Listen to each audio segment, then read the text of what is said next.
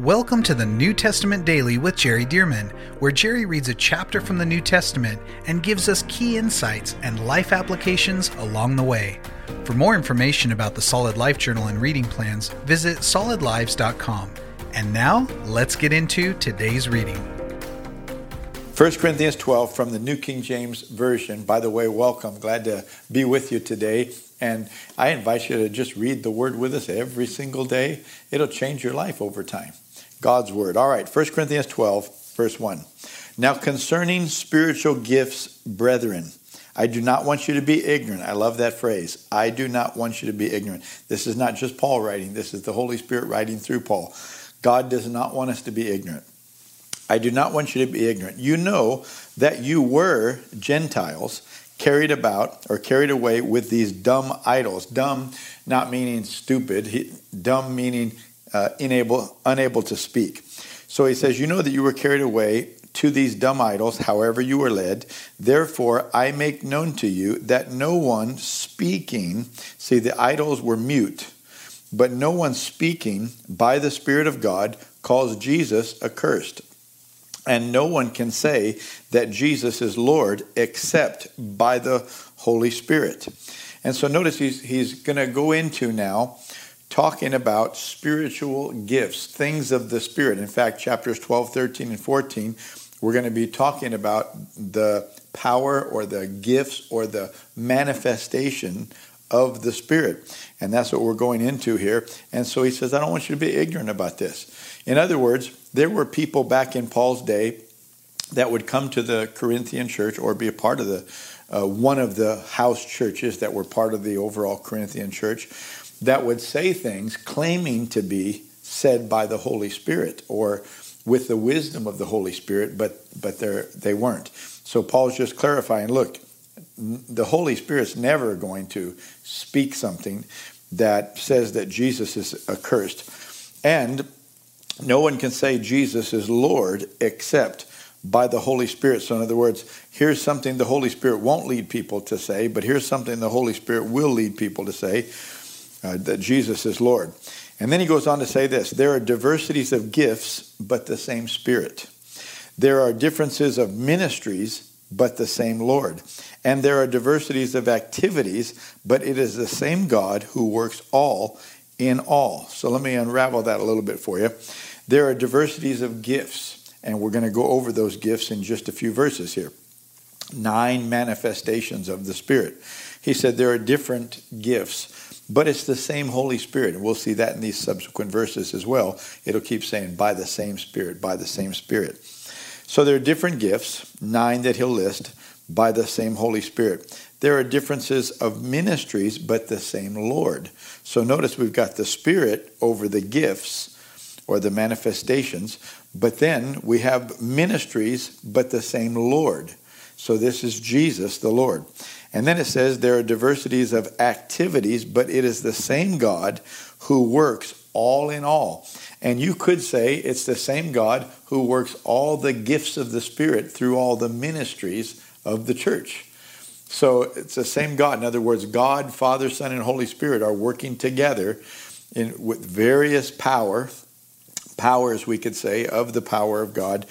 And they're working in collaboration, working the gifts of the Spirit or the manifestation of the Spirit through the various ministries that God is working this by the Holy Spirit and by the Lord Jesus Christ over the ministries. So he goes on to say, and here's where we begin, verse 7, but the manifestation of the Spirit, notice the capital S, at least in the New King James here, but the manifestation of the Spirit is given to each one, or we could say each person, for the profit of all, or for the benefit of all, we could say. So Paul's pointing something out here, that when the Holy Spirit is manifesting his gifting through you, one of these 9 powers or gifts or manifestations, he's not doing it just to benefit you. But these manifestations of the Spirit are for the benefit of other people. And so he says, but the manifestation of the Spirit is given to each person for the profit or the benefit of others, all. For to one, and here's the first one, for to one is given the word of wisdom through the Spirit. To another, the word of knowledge through the same Spirit. To another, and I'll just read them all off and then I'll come back to them. To another, faith by the same Spirit. To another, gifts of healings by the same Spirit. To another, the working of miracles. To another, prophecy. To another, discerning of spirits. To another, different kinds of tongues. To another, the interpretation of tongues. But one and the same Spirit works all these, 9, distributing to each one individually as He will. So I've actually done a couple of series on this, one shorter, one longer. One is on my website, solidlives.com, and it's just simply called, I believe, The Gifts of the Spirit. The other one is called The Power of the Spirit. The Gifts of the Spirit is just 3 lessons, and I take 3 of these gifts at a time. But the other one is 8 lessons long. It goes into a little bit more depth about these, and both are helpful. But let me just hit them quickly now. Notice it starts off with the word of wisdom. The word of wisdom is when, by the Holy Spirit, the Lord gives you some wisdom that you could not ordinarily have. Often this will be something to do. So it's predicting what God's going to do. When you do this, He'll do it. An example of this is when Jesus told Simon Peter, go cast a hook into the sea, and the fish that comes up first, there'll be a coin in its mouth. And so, of course, somebody said, well, how would Jesus know that? Well, that is true. That might be considered a word of knowledge that He knew about the coin that would be in the fish's mouth. However, to tell Peter to go do something, He gave him wisdom that wasn't natural wisdom, it was supernatural wisdom, to be able to go down to the sea, cast the hook in, and the power of God met his obedience. See, so a word of wisdom would be giving wisdom to somebody that's not just natural logic and reason. You wouldn't know this except by the Spirit. A word of knowledge is similar, but often a word of wisdom can go toward the future, where a word of knowledge is usually something that's happening in the present or something that happened in the past. You know, the Lord might show somebody that something had happened to a person in their life, or something was going on in a person's life right then. That would be a word of knowledge. It's knowledge that wouldn't be just known by the person that the Holy Spirit is showing. And so it goes on to say, to another, faith. Now, this isn't normal faith, that faith comes by hearing and hearing by the word of God, Romans 10:17. But this is like a supernatural surge of faith. Like your faith is all of a sudden turbocharged, and all of a sudden you believe something that is so out of the ordinary, so abnormal, and it wasn't something necessarily that you were meditating scriptures on to build your faith. It's just a manifestation. See, it's not a manifestation of you and your devotion time. This is a manifestation of the Holy Spirit. See, and so all of a sudden you have this extraordinary faith about a particular thing, and some would say that Peter walking on water was in this category, that he had this faith, okay? It very well may have been that. And so it goes on to say, to another, gifts of healings. And notice both are plural, gifts of healings. And so this would be, instead of laying hands on the sick, according to Mark 16, verses 17 and 18, these signs will follow those who believe. They'll lay hands on the sick and they will recover, the end of verse 18. But this wouldn't be they shall recover. This was an instant manifestation of healing. See, so this is a gift. I would love it if people were healed instantly every time, but that's not what the Bible promises. But when the Holy Spirit manifests Himself, and we'll see in just a minute, it doesn't just happen every time you want. But when He manifests Himself, that healing happens instantly. We've seen this in the ministry of Jesus many times, but not every time, but many times in His ministry. And we've seen it elsewhere as well. But again, this is not what God promises. God promises and they will recover. But when the Holy Spirit manifests Himself, that healing gift was given, and people were instantly healed. It goes on to say, to another, the working of miracles. Now, sometimes the working of miracles can include a healing, but it'd be like somebody, you know, if they had their thumb cut off and they prayed and a new thumb grew out, that's not a healing because there was no thumb to heal. That's a miracle. See? But if their thumb was bruised, they hit it with the hammer or whatever, or they broke it and it was instantly healed and now it's not broken anymore, that would be a healing. See, and so, and of course, walking on water and some of the miracles of the Bible where the axe head floated for the prophet. You remember, these are obvious miracles. and different from healings. So it goes on to say, to another prophecy. Prophecy is speaking for God. But you're saying something by the Holy Spirit that your mind doesn't conjure, or that didn't come from your knowledge or study or preparation. The Holy Spirit starts speaking something prophetically, and you're speaking as if you have the wisdom of God to be able to communicate that or articulate that. It's a word of prophecy. Some people would equate it directly with preaching, and preaching should be prophetic. However, you don't have to be a pastor or a preacher on a platform to be able to move in prophecy. And we'll see in chapter 14, Paul said, hey, you can all prophesy. The Holy Spirit can manifest that through everybody. And so it goes on to say, to another, the discerning of spirits, seeing into the spirit realm, the discerning of spirits. This could be, spirits are not beings in this natural realm. So angels, demons, spirits, and it'd be spirits. Could be Jesus himself. He actually has flesh, but he's in the spirit realm. Father God, of course, in the spirit realm. And so this is the discerning of spirits, or we could say seeing into the spirit realm, the discerning of spirit realm. And it goes on to say, to another, different kinds of tongues, different kinds of tongues. This would be the ability to speak a language that you never learned. And your mind doesn't even comprehend what you're saying.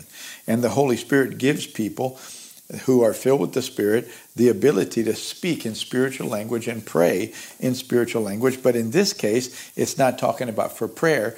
Notice these manifestations of the Spirit are for the profit of all. So this tongues is not the one that's a spiritual prayer language. This tongues that he's talking about here is tongues for the benefit of everybody else. And notice it's followed by one last gift of the Spirit, and it says to different kinds of tongues, and to another the interpretation of tongues. See, because people are not going to be benefited and profited if they can't understand what you're saying, because you're speaking some foreign language, some language they've never understood. We'll find out in the next chapter. It could be a language of human beings on earth somewhere, or it could be a language of angels. And so it says here, different kinds of tongues and the interpretation of tongues. And the way that this would work is you're in a group and you're maybe praying, and all of a sudden somebody has, and they would be, of course, submitted to leadership in the way that they would process this. Paul set that in order in chapter 14. But they would speak out in a spiritual language, something that God is wanting to say, but instead of saying it in the understood language, they're saying it in a spiritual language. Then somebody else would follow up maybe and interpret that and say, the Lord is saying A, B, and C. And it would be interpreting that. Now everybody can be benefited by the partnership between the gift of tongues, a spiritual language message, and the interpretation of what that was. Notice not a translation, but an interpretation. But notice again verse 11, but one and the same Spirit works all these things, distributing to each one individually, notice these three words, as he wills. As he wills. In other words, you just can't say, I believe I'll just prophesy right now. Well, if the Holy Spirit is giving you that, yes. But you can't just decide, I'm going to do a miracle right now. I'm going to do an instant healing right now. No, you can't just decide when the Holy Spirit's going to manifest himself. Those happen as he wills. So there are other things we can do, lay hands on the sick and they will recover. We can do that. We can speak to the mountain to be removed and such. But you can't just force the manifestation of the Holy Spirit. However, if you are walking in the Spirit and walking full of the Spirit, my experience is that the manifestations of the Spirit happen more often when you walk full of the Holy Spirit. So notice now in verse 12, for as the body is one and has many members, and I'm going to move rather quickly now because I took some extra time on those gifts. For as the body is one and has many members, but all the members of that one body, being many, are one body, so also is Christ. Jesus is made up of many of us who are members all over the world. So it goes on to say, for by one Spirit we were all baptized into one body, whether Jews or Greeks, whether slaves or free, and have all been made to drink into one Spirit, talking about the Holy Spirit. For in fact, the body is not one member, but many members. So he's just saying that, look, this is where we need each other. all of us to play our parts, allowing the Holy Spirit who baptized us into Jesus when we got born again, allowing him to use us to minister. So like a physical human body, the various parts of the body are helping circulation, oxygen, and such. We're helping the whole body, and everybody's playing their part. So he goes on to say in verse 14, for in fact, the body is not one member but many. Verse 15, if the foot should say, because I am not the hand, I am not of the body, is it therefore not of the body? And if the ear should say, because I am not an eye, I am not of the body, is it therefore not of the body? He's saying this is an inferiority complex and it's not right. Just because you can't do what somebody else can do, maybe on a platform or on television or something, that doesn't mean that you're not a significant part of the body and that your part isn't just as important as their part. It goes on to say, if the whole body were an eye, where would be the hearing? And if the whole body were hearing, where would be the smelling? So we need every part. We don't need 14 feet on our body. No, we'd rather have 2 feet, a nose, a couple of ears, a couple of eyes, some lips, and etc., right? We need all these different parts to function correctly. And so he goes on to say in verse 18, but now God has set the members, each one of them, in the body, just as he pleased. So God puts us where we would serve best and where he wants us to be as he pleased. And if they were all one member, where would the body be? But now indeed there are many members, yet one body. And the eye cannot say to the hand, I have no need of you, nor again the head to the feet, I have no need of you. So notice before he was saying, you shouldn't say because I can't do what that other part does, then I'm not significant. He said, but you should also not walk in pride to where I can do this better than you can. We don't need you because you can't do what I can do. And so Paul says, no, we need everybody to play their part. Verse 22, no, much rather, those members of the body which seem to be weaker are necessary, and those members of the body which we think to be less honorable, on these we bestow greater honor, and our unpresentable parts have greater modesty. Think about your organs inside, your kidney, your liver, your pancreas and such. Well, those aren't visible. Those don't get the attention, the platform attention, so to speak. But, are they important? Doesn't make them any less important. So it goes on to say in verse 24, but our presentable parts have no need of that kind of honor and such, but God has composed the body, having given greater honor to that part which lacks it, that there should be no schism or division in the body, but that the members should have the same care for one another. And if one member suffers, all the members suffer with it. Or if one member is honored, all the members rejoice with it. Now you are the body of Christ and members individually, and God has appointed these in the church. Notice this verse 28. And God has appointed these in the church. First apostles, second prophets, third teachers, after that miracles, then gifts of healings, helps, administrations, variety of tongues. Now, when it says miracles, he's talking generally about the grace of an evangelist. And when he says, after that, gifts of healings, that would also be an evangelist typically. Helps ministries, administrations, variety of tongues. A lot of those is the pastor. So he really mentions the fivefold ministry. The last two, not so much by office title, but by the gifts that they flow in. Not that all the body of Christ can't flow in all of these, because they can. If you're filled with the Spirit, he can manifest himself in any way, of course.